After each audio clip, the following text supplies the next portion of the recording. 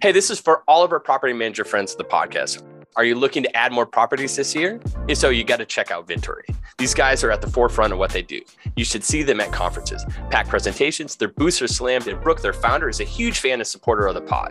Vintory has built the first and only software and services platform designed specifically to help property managers recruit homeowners and add new inventory to their rental programs. John, these guys are awesome. They can help you pull lists of vacation rental homeowners in your area and then even market to them across multiple channels.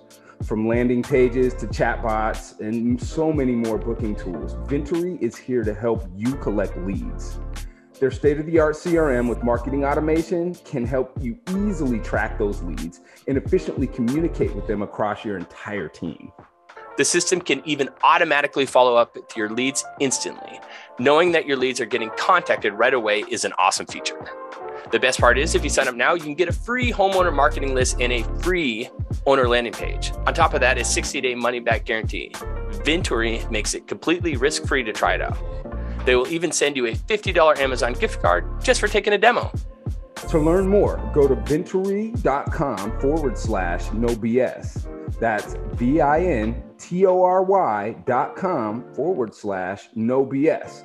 Or just mention that you heard about them on the No BS Short-Term Rental Podcast.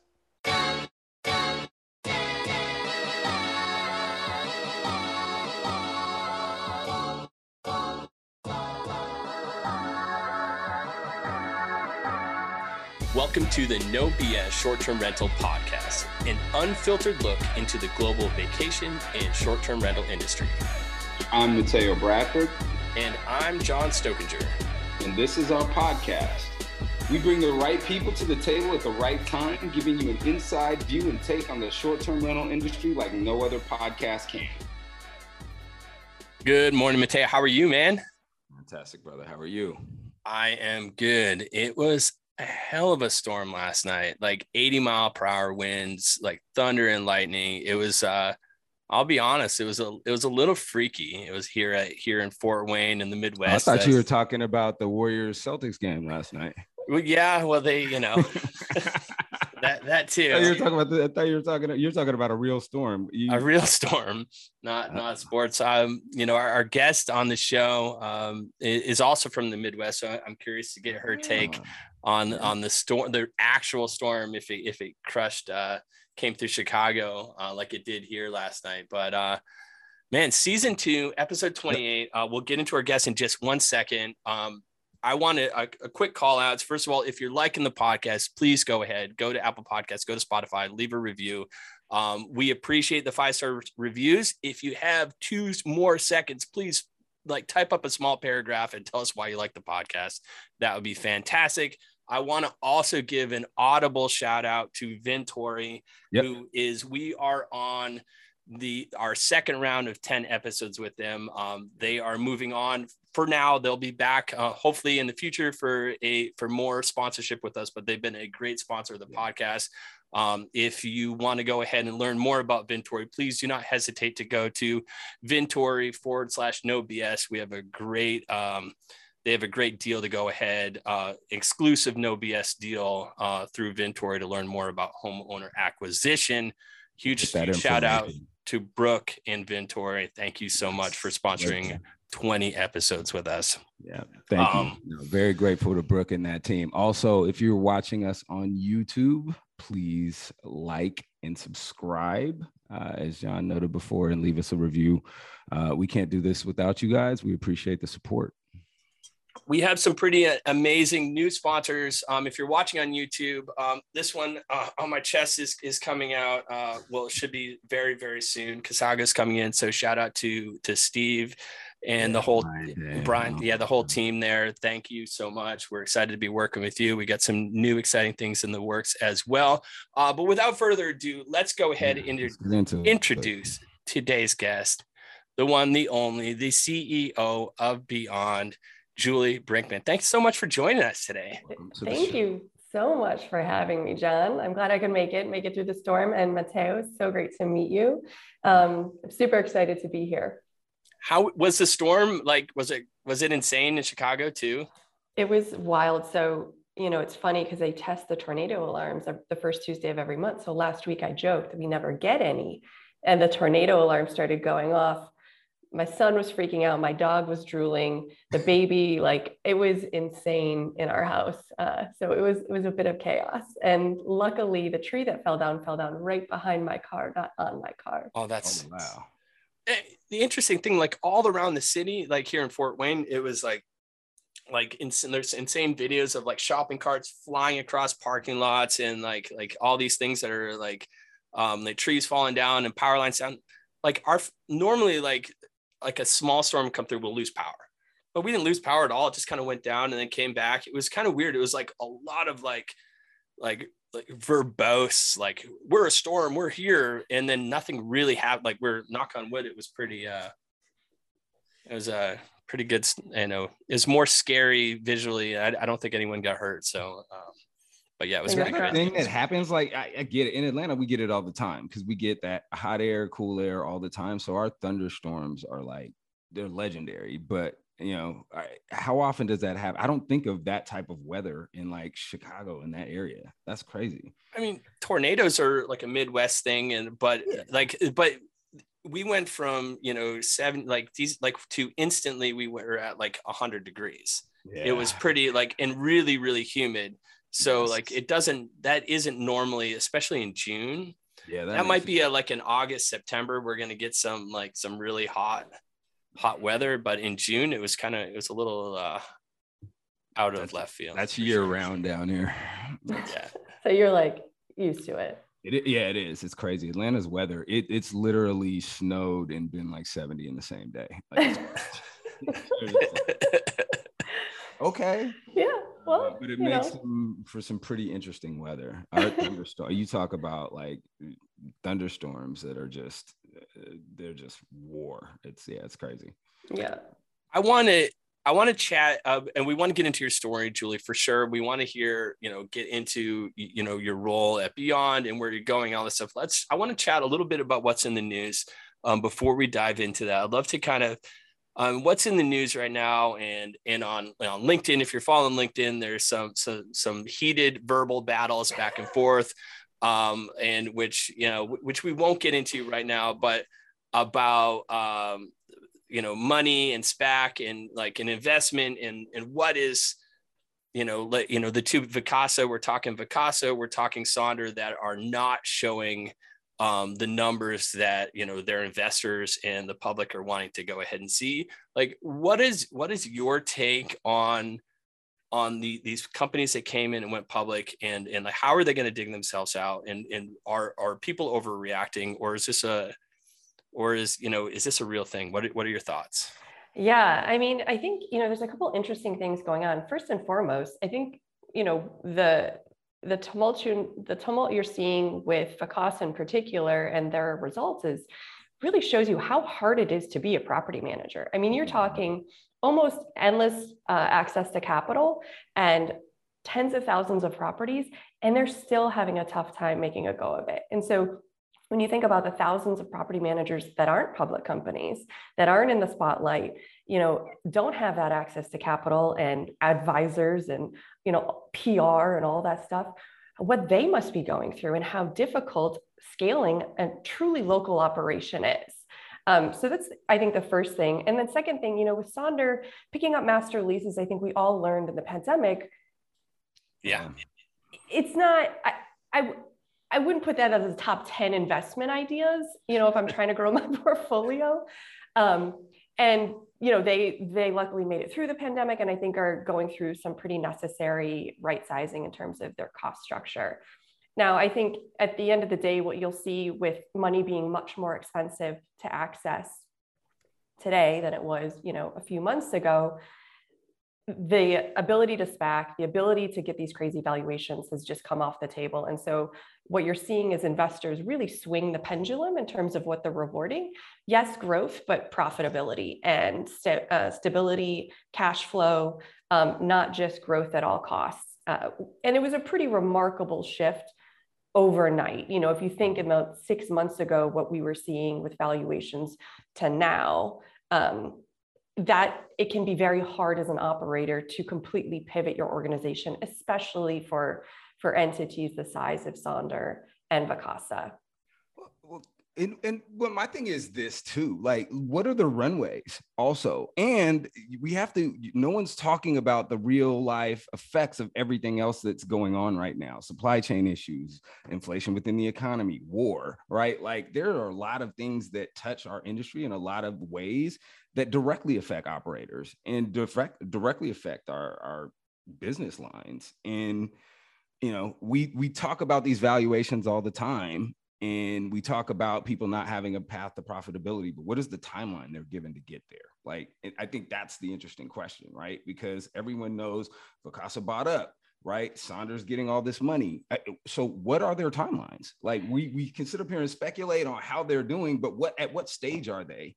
And are you taking into consideration the reality of the market that they're dealing in right now? And I think those are all questions that that will come in time, but like I think everyone wants to speculate without really putting the metrics of saying, well, are they measuring them against where they should be right now? Yeah, exactly. You know, runway is, if you're talking runway, we're already having a conversation that no one in my position really wants to have, right? Because now you're looking at how long do I have to keep the lights on? Right. You got to make some really tough decisions as you think about making cuts. Do you cut into growth, you know, your growth opportunities? Those are really tough decisions. Yeah. You know, I think the other dynamic in that you're also seeing in the macroeconomic environment is labor. Yeah. We still have a massive labor shortage. It's really hard. We haven't quite returned to all of the systems that parents and people need to go to work on a daily basis. And so operators like Vacasa, like property managers across the world are still having trouble, you know, running their operation. I mean, we look at Saunders, you know, they made the decision. I think it's 21% of their team they let go. Is that correct? Am I saying the right numbers? Yeah, I think it was 21 of what they called their corporate staff. Yeah, so their executive team. Yeah. Okay. But still, I mean, it's, you know, okay, we're freeing up a little bit of money, you know, and we'll see, you know, obviously we wish everyone the best. You know, we had friends in the space who, you know, at the beginning of everything with the master lease model was completely folded. And then we have other friends that came in and acquired that inventory and acquired those buildings that, you know, and happened to do well. I was actually very surprised when Saunders decided to go public. I was very surprised that they weathered it the way they did. And obviously, you know, now looking at the Saunders model, and they're not out of the weeds yet, and I wish them the best of luck, and hopefully that they do have a path to profitability now. Yeah, I mean that's likely what they're laying out with their investors, you know, behind closed doors. I mean, the other really silver lining here is there are companies both on the supply side and the vendor side that are growing like crazy, and so hopefully as those folks, you know, are having tough decisions at Saunders or Vacasa, they're finding those opportunities that really do have that, you know, profitable path in front of them. The interesting scaling is incredibly challenging. Like it just you think of what they're doing and the scale of what they're doing, it's incredibly challenging, and there's no blueprint for it, right? Like our industry hasn't seen anything like the companies that are coming up. Like, and you look at, you know, the success of like what Steve is doing with V-Trips and everything he has going on. And then, you know, all of the other, like Cassiola, that is a crazy, amazing brand that does, you know, great numbers and is profitable and is doing, you know, and actually trying to spread the wealth within the industry and showing people like the right way to do these things. I think when we're talking about these numbers, I think it's critical to focus moving forward on the profitability portion of it, because at the end of the day, that's what matters, right? That's what keeps the lights on when the storm hits, right? That's what makes sure that you're in a position to take care of your employees, right? Like, and if that structure of your business is not there and you're not on a path to actually make money, you can't do the things that a successful business will need done, you know, at a certain point. So yeah, I think that it'll be interesting to see where these conversations go. It got heated this weekend, but I think it's a needed discussion, because as an industry, I think there's validity to, you know, all of the conversations, but I do think we need to tone down the rhetoric a little bit and understand, hey man, these are our friends, our family. These are also people who are working in these jobs, and, you know, our opinions are our opinions, but, you know, also, you know, these are people's lives that are being affected by what we're talking about. And so I think we just need to be a little more heads up around that. let's not pretend, this is the way things always have been and always will be, right? There was a point in time where growth at all costs was getting rewarded like crazy. And that was like, I don't know, 12 months ago, so right, for sure. if you sold then big up on you. And so I think what I've definitely learned in the, only 35 years I've been on this planet, as I tell my children, I'm kidding, is it's all gray. And so thinking that things are always black and white, you're going to find yourself on the wrong side of that equation at some point and need to put your hat in your hand. So interesting that that's the default, right? For most of our, like as human beings in nature, is to go to that, this or the other, instead of really looking at where those kind of Venn diagrams go together, where a lot of the truth lies, but we'll leave that there. So now that we've had that conversation, again, we were excited to have you on the show. One of the things we love to do on the show is hear about people's journeys and how they got here. So, give us the breakdown. Where did it start? And let us know, take us all the way to where you are right now. And also love to hear, your vision for the future. Yeah, I want to know, Julie, how a financial advisor goes to being a regional vice president at Groupon. And I want to know about hierology. I'm not familiar with that. And then to being, obviously these are, I'm assuming upward trajectories for you, along your career path, but you definitely Groupon to Beyond are two, obviously it takes similar mindset and skill set to go ahead and do these things, but they're apples and oranges here. Yes. Yeah. I mean, at the end of the day, these are people. We are all people. These are businesses. And so, if I, Matteo, like to your question, where it all started, I grew up in a house where my mom became a single mom sort of overnight, and she had no college degree, and she worked for my dad. And so when my dad left, he was like, "Oh, and by the way, your job's gone." And I was in fourth grade at the time. So that puts me at about, 9, 10 years old. That's where I think it really all started, watching her go back to college, go back to law school, bust her butt, graduate number 1 in law school. I realized 2 things. 1 is you have to work really hard. 2 is I'm never going to be in that position. And so I was already pretty a hardworking student. That's really informed how hard I worked in high school and college. And then after college, I was like sick of writing checks to like Jimmy John's for sandwiches. I was so poor. It was, I was like, can you wait to cash that $3.50, Mr. And I got a job at Deloitte, and here I was, making like right out of school. I thought I was going to make all this money. I'd been bartending, and then I realized, oh my gosh, you actually have to pay taxes. And I made, at the end of the day, you take home not too much cash, but you work really hard. So I spent 10 years. The first stint was actually in forensic accounting. So I was like solving financial crimes, which sounds super exciting. It does not. It was boring. Like, forensic, anything you got to add forensic in front of, like, that's not like, crime, like a murder, like murder stuff. Oh yeah, forensic account. Oh yeah, okay. This was no murders. It was this Cleveland Water Department that was my biggest. I probably am not allowed to even say that. It was my biggest investigation. Anyhow, it wasn't my jam. But was my jam was moving over to the financial advisory practice, which helped companies understand the value of their businesses, whether they wanted to sell them or buy some. Or finance them. And I learned a ton in terms of client management, of working hard. I mean, you're talking 80, 90, 100 hours week over week for about 10 years, and thought that's what I was going to do. Like, I was going to be a partner. I was going to wear my pantsuit, and we were going to live life gloriously until mandatory retirement at 62. Hey, Julie, I'm a little disappointed when I bumped it when we chatted down in Palm Beach that you didn't wear the pantsuit. It was in the closet. Next time, please. I'll bust it out for you, John. Thank you.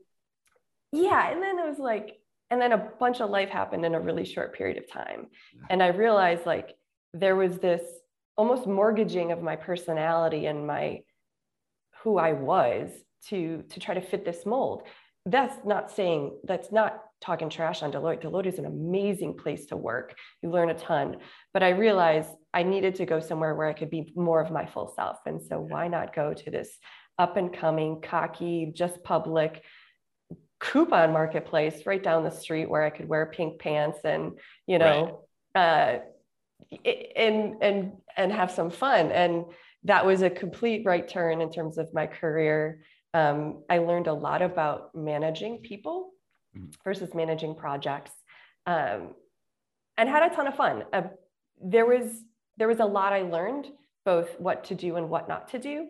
And so, you know, there were some things I didn't agree with conceptually that the executive team operated on. And so I wanted to find something smaller, which is when I went to Hierology. We were about $1 million in revenue when I got there. I was running the customer. You know, when you run a startup, the first order of business is get customers. And then you're like, we'll just handle managing them later. Well, we were at the, we need to handle managing them point. And that was my job, was come in and figure out how we're not going to lose every customer that we just acquired. Right. And, you know, the business grew, we did great things. It was again, a vertical software solution. So we were selling to auto dealers. And you think Verma is crazy. The Verma of auto dealers is next level. Yeah. And you're building the plane while it's in the air. That's incredible. With this dynamic group of customers, I can only imagine how fun that was. I mean, one of our customers legitimately had a tiger. It's just wild. And then wait, time out. Yeah, Okay, so one had a tiger. Yeah. You know your boy, and shout out to Joe Joyce. He in one of the shows he went to before you came on board, like he had an alligator at the show. Not. You know this, right? This is new information for me. Okay, so make sure you ask Joe Joyce about the alligator. Just could we just leave the wildlife alone? Like, no, you know, it might have been like a Florida extravaganza, like the Florida Burma. Unless you're doing like a conservation thing. Yeah. Like, I think it was a baby, but I just John, you're making it worse, man. Like just baby. And he was albino, endangered. There's only one of 3 in the world, right? And like he tattooed it, right? Yeah, it only had a little bit of blood on the. All right, back to your Hierology. Yeah, so we roughly 5 years there, grew it a bunch, built teams, won a lot of accolades from a best places to work. I learned a ton about setting the right culture and building the right team there. And so when I was going back to market, I had a couple really strict criteria. One was I wanted to find a company that had product market fit. 2 is I'm not at my core like an entrepreneur. I'm not a founder, but I know how to work with founders and I know how to bring like order to chaos. Yeah. I needed to know that relationship was going to be strong. Yeah. And then 3rd was I wanted a really strong capital position and clear-minded investors. All things that aren't exactly observable on a piece of paper. And so the screening process was as much on my end as it was on their end, but ultimately fell in love with Beyond, fell in love with the product, fell in love with the people. We got to San Francisco, and this is right before the pandemic, and everyone was so eager and caring about the product and the customer and what we were offering. It was like tangible. I could feel it. And so I came on, and my first day, I got an apartment in San Francisco. I have 3 kids. I had 2 at the time. I was like, hey, mom's going to be gone for like 3 nights a week. And they were like, what? And I'm like, we'll talk later. Don't worry about it. And my plan was to commute to San Francisco from Chicago. Yeah. That was March 2nd of 2020. Interesting time. 9 days later, the NBA canceled their season. And I was like, maybe I should go home. I think I gotta go home. So, and then the ride really began. Right, I bet. Before you get there, let me ask you this question. At what point in your career, like, I know you told me like the point, but talk to me about the decision of when you convinced yourself you wanted to be a CEO.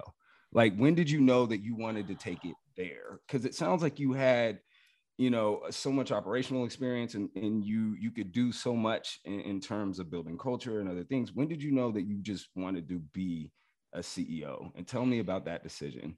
Yeah. Okay. So there was the first part of my career at Hierology.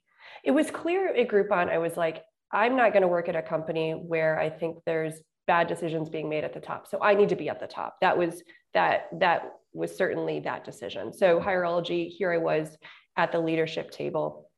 And when I grew to the chief operating officer, I was internally like, I'm great being number two. I'm great being behind the curtain, feeding the talking points, the strategy to the CEO, whether it's a board meeting or in a public presentation, and we can execute everything that I'm designing. And then at some point, I was like, wait a second. It was about maybe 3.5 years into my tenure, like, why am I happy to sit in the shadows? Right. I should be out there. Those are my ideas. That's my job. You know, I'm making this happen. And that was sort of the beginning of like, okay, well, there was already a CEO there and he wasn't going anywhere. He was the founder. And so that was the beginning of sort of how we ended up, you know, giving each other a hug and saying we had a great run and let me go find something where I can be that person in front. Yeah. I love the confidence that doesn't come across like, you know, obviously there's ego involved here because, you know, ego is a positive thing. But it's not like a cocky ego. Like there's confidence that, you know, and you've obviously proven yourself, you know, through your whole trajectory in your career. And you're like, you know what, screw this. Like, I appreciate, you know, where we've gone but I know I'm a big part of getting these companies to where they've gone. It's time to step in the limelight. I love that. Well, yeah. And I think, John, there's also something too, it's time to put your name on the line too, because there's also like, if you're going to sign up for that growth and those targets, who's like, when you don't hit them, like, right. that's on you. Right. Exactly. Yeah. And so there was like, okay, I'm ready to take that. It's awesome. Yeah. It's a lesson in courage, because it takes courage. And that's why I wanted to ask that question, because I think a lot of people think they have good ideas, and a lot of people, you know, think they can solve problems. And a lot of people, you know, it's easy to sit back and criticize and say, this sucks. But how many people step up and actually can, and again, confidence, arrogance, whatever you want to call it, if you know that you can do something better, and, you know, shame on you for not going ahead and actioning that. Like, I think, you know, how many people do you know that actually, you know, that have great ideas and are never going to push them forward, or are scared of leadership, or, you know, for whatever reasons, don't follow through? Think about how much, you're talking about culture. How much better is your culture when you build a culture of leaders, right? And you build that culture of leaders through leadership and showing them, hey, these are aggressive goals. I'm willing to put my name out here. I'm willing to take this to success and take you with me. That's showing leadership, right? And I think that inspires others. And hopefully, I think that's great. I hope that inspires others to do the same thing, because that's how change happens. I hope so. Yeah. I mean, you know, I think at some point you realize in your career, you look around the table and you realize no one has the right answer here. We're only going to get to the right answer by me speaking up and you speaking up and us having an open, respectful, you know, conversation about where we need to go. And I really try to encourage everyone at Beyond to speak openly, speak transparently. You know, every week we have a blind Q&A with our company. Whatever you want to know, we'll talk about it. Because I didn't get to my seat by hiding and by not having the opportunity to honestly be in a job I wasn't quite qualified for. Let's talk then. Okay. You talked about, you know, your leadership. Let's talk about now, you know, you're here at Beyond. You came into, you know, 9 days, then NBA shuts down their season. You're like, oh shit, what's going on? You're a Chicago gal, or you're Detroit, but now Midwest gal, you're out West. You left your family back home. Like let's talk about this ride. I mean, at this time, this is when Beyond was still Beyond Pricing at the time. and had just gone ahead and gotten that big, like what was the timeline between when they got the big investment, and please recap what that was again for us, and to where were you there already, or were you came in right after that investment? Yeah. So were you purchased by the investment? There was a for sale sign on me. Yeah, no. The investment, so what John's referring to is we raised a pretty large round with Bessemer Venture Partners in October of 2019. And David Kelso and Ian McHenry were the two co-founders running the show at the time. So Ian was CEO, David was CTO. Round closed, and Ian departed after that. And that's when the search started for my role. So that was the serendipity that led me to joining Beyond. So David was just more of an interim CEO role. If I'm speaking out of turn, please let me know. So because it was Ian and then David, and then Ian stepped out, David stepped into CEO during a search for another CEO. Is that correct? So it wasn't predetermined that this was going to be an interim position, but David did step in because there was a lot of uncertainty running the show, wanted to bring on somebody who could run the strategy and go to market. That's where I came in, and it was, let's figure out if you staying CEO makes sense or me becoming CEO. So it was a really that was a conversation we had a lot up front. And then all of a sudden, the world was falling apart. And so it was like, well, let's batten down the hatches and make sure everyone needs what they has what they need. And then ultimately, I think it was like early last year, I took that CEO role. Now, is David still in a leadership position with Beyond? Oh yeah. So he's CTO, founder. He and I, we have a really close relationship. So he runs all of our product design and engineering. I run all of the go-to-market side, and we work really closely together. Awesome. He's a really fun, I don't know. He's so unique. I love working with him. And remember, that was one of my criteria. Yeah. Right. And the interesting thing, like I interviewed back when I was with Track. I had like prior to this, I had like this little like side gig like thing I was doing with Track, and I actually, Tracking with John. Yeah, I did this thing called Tracking. I actually interviewed David for that. So I think we had like a 20-minute segment. It was pretty cool. Oh, I love that. I'll have to find that. If you have it, share it with me. Oh, it's somewhere. We'll find it.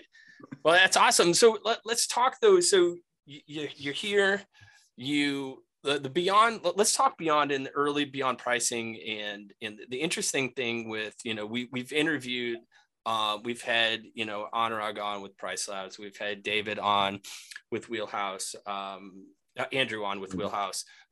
We've had, so there's some different stories about, from different perspectives of how the whole Beyond thing came into fruition and where it's going. And I don't really care about that. But what I do care about is everyone knows Beyond pricing at the time, Beyond pricing came in, and they were even though Price Labs was there about the same time, you all were the show in town. Like you were the big splash. Everyone that was getting into the hashtag dynamic pricing thing, like you were the game in town, and all the big players, you had the majority of the market share, and you may still today. You probably do. What happens when a company has the majority of the market share, right? And they've gotten all this market share. Like, where do you go and you scale from there? Like, how do you? In North America, say you have, I don't know what that is. Say you have 60%, 70% of their, you have all the big players at that time. How do you scale and grow? And we know you scale and grow by going to Europe. And I know you're going global, and that's a big push. I think you have a Barcelona office, correct? Right? We do. Right. Yeah. I did some research. Oh yeah. But where do you scale from there? Like I'm assuming some of this investment that came in was to help maybe build some new things or give some new options to your already existing clientele. Like where do you go from there?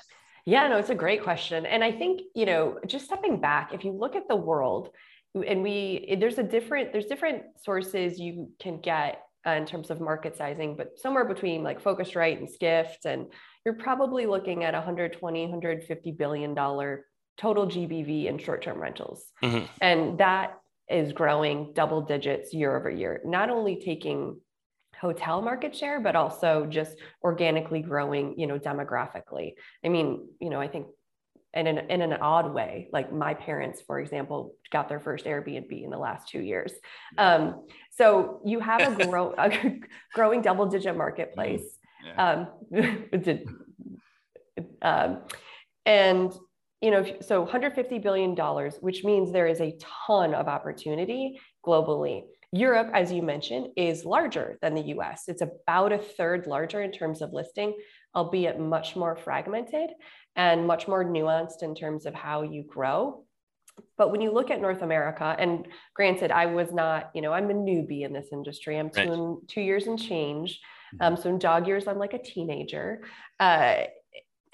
So that all the history of how the other pricing providers came to be is sort of learned history for me. But first and foremost, North America, you're talking probably about a $50 billion GBV market in total. Now, I don't think any one of us has dominant market share with that market. Yes, there's a lot of, when you think about the traditional the traditional property managers in the traditional markets, large players that everyone knows about, awareness is super high, but you have a large growing population of these hosts becoming professionals, becoming, mid-market players.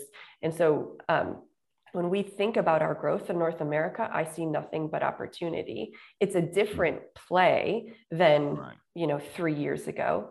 Right. Because those large property management companies that have 4,000 units, that have, even 800 units, they've already, those are kind of out of the way. One, either they're already yours or you're trying to convince them to come back, but it's not necessarily, a focus.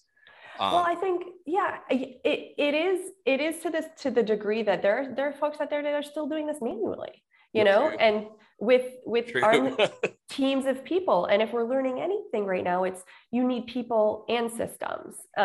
And so, yes, there's folks that were not first movers that we're still trying to work with. There's a new crop of property managers growing up, adopting, technology that, you see with like Guesty and HostAway going after, for example. So I think, but it's a different play, right? So now you're talking a true sales motion, true marketing. You have to have real discipline when it comes to going after that market. So that's how I see our growth really being fueled out of North America, but we are nowhere near as penetrated as you're saying, or that would limit growth there. Awesome. The other fact of the matter is like pricing is one thing, like how do you even know what's going on in your portfolio? We have 3 other products, our insights platform, which is our data and insights tool. First, even know what's going on with your portfolio against last year, this year, your market. Pricing is how you get better at that. Then you also make sure you're capturing the right demand with your booking engine. Your listings are getting to the right places with your channel manager. So there's more to the revenue management story than just pricing. And that's also what we see as an opportunity for a growth vector. So what are those? And then I know Mateo's chomping at the bit here. He wants to get in.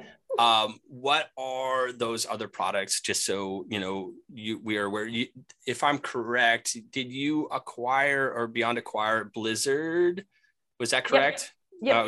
And this rebranded as something else and different. It's not just rebranded; it's retooled, from my understanding. Shout out Beyond Unch team.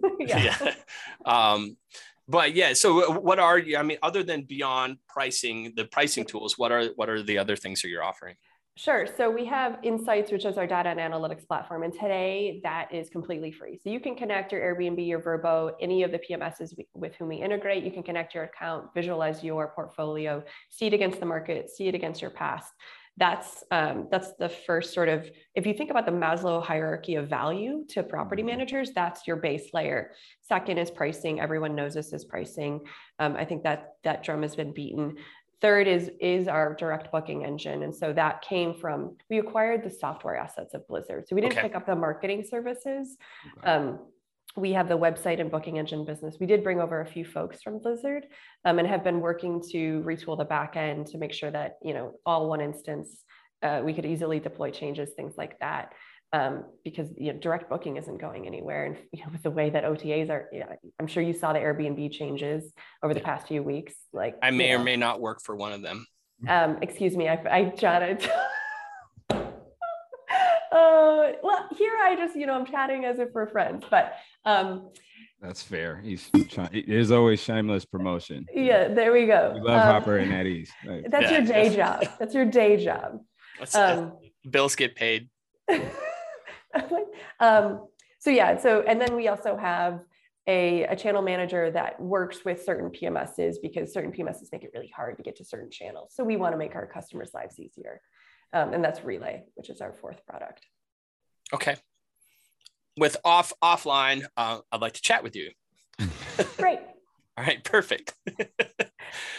So Teo, you were going to say something.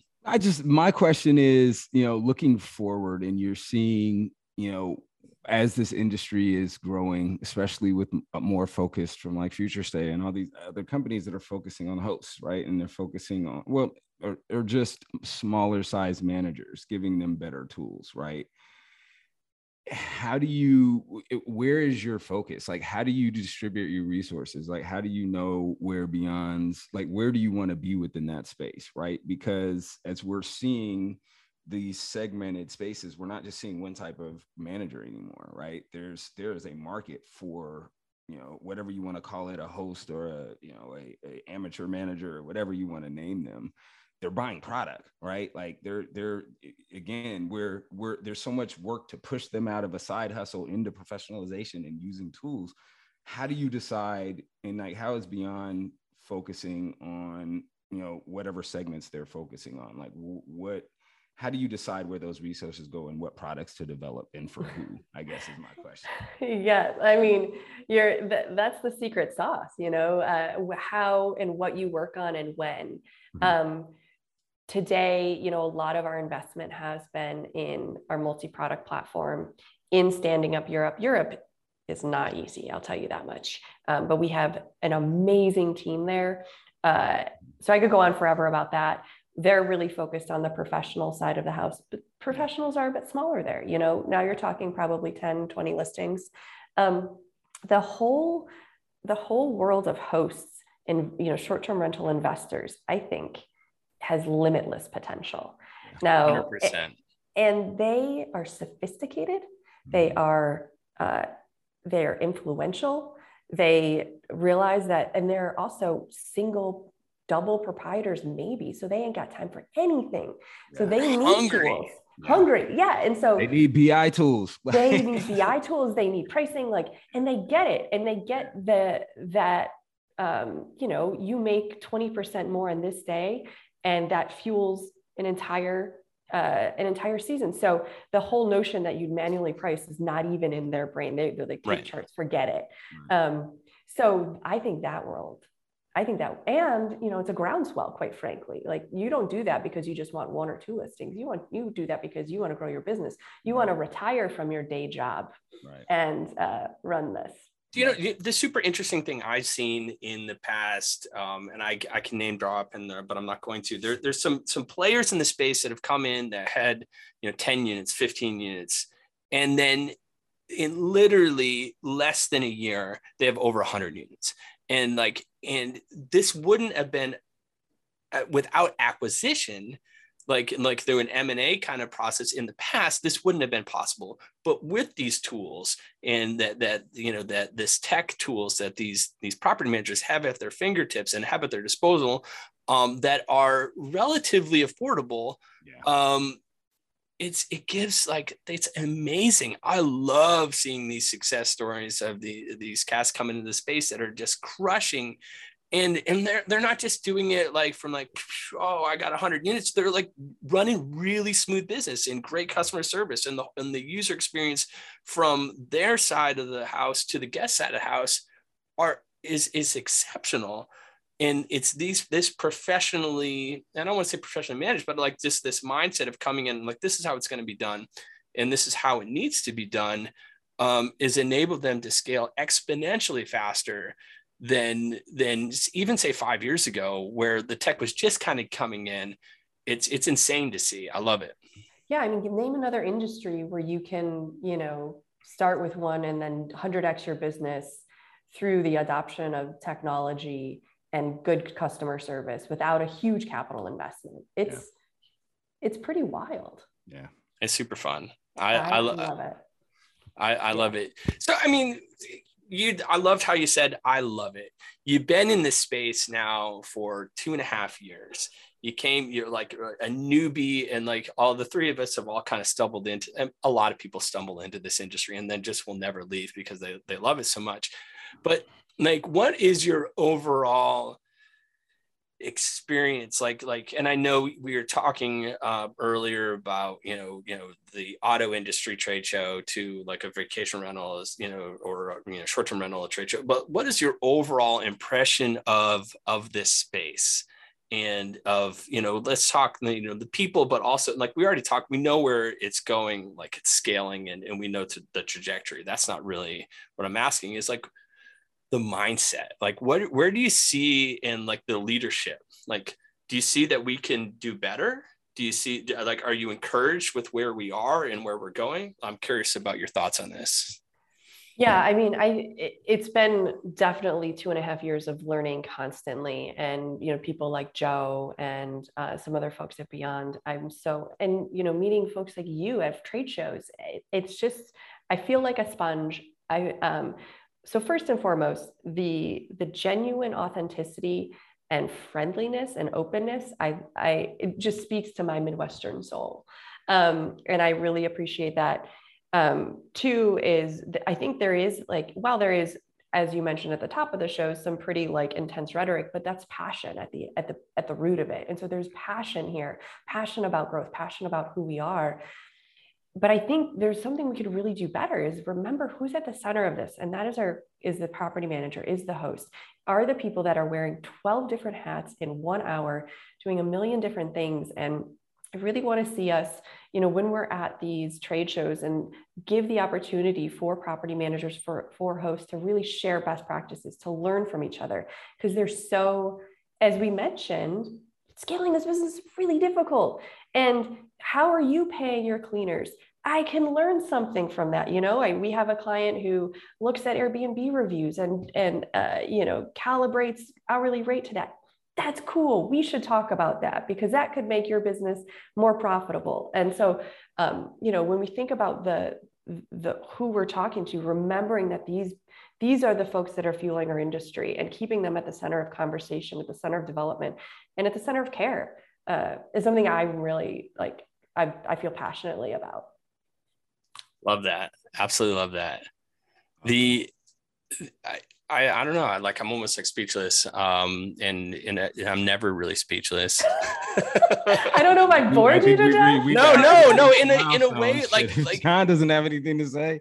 No, it was more of first a like guest to do that, Julie. Absolutely. That's we're gonna have to do something. Make it word or something drop. For that. Yeah. No, the interesting thing about it, I love the passion behind what you're saying, because it's so true, and it's stuff that that Matteo and I talk about a lot, and again, it's the whole reason why this podcast is a thing. It's not, we're not talking tips and tricks, we're talking culture, we're talking people, we're talking the fabric of our industry, and why it's truly is the reason we even have an industry.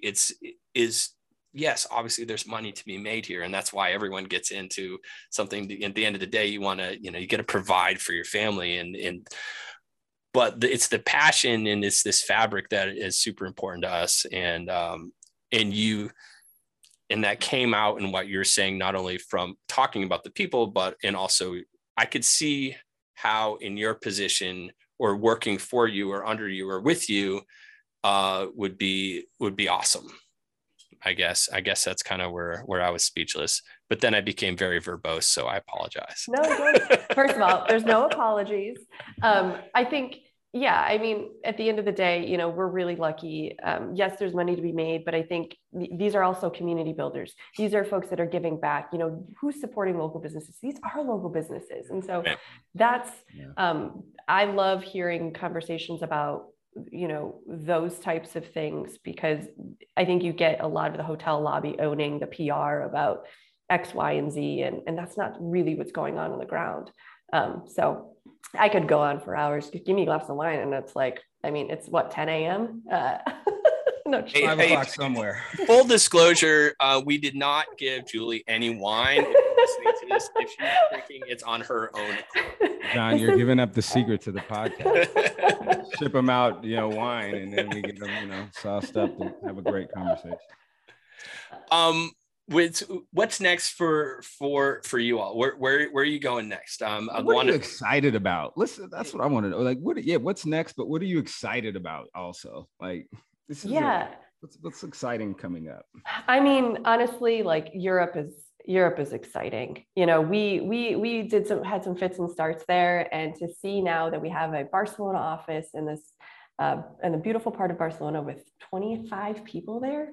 We speak insane. French, Italian, Portuguese, you know, Spanish, full stack support and products in that. And to see Beyond in Europe as Beyond and not as like another company is wild. I can't get enough of it. I keep going over there and just like soaking it in. But that to me is incredibly exciting. Continuing these conversations is really exciting. You know, just getting out and meeting people. I had to spend sort of 18 months behind closed doors because everyone was locked down. So getting out to shows. I mean, Teo, hopefully I'll see you in a show upcoming. Definitely. Yeah. I will. Are you going to be at DARM? Are you going to be at... I will be at Verma International. So the team will be at DARM. I have some... Are you going to the World Summit? Yeah, in Vegas. No, in Porto.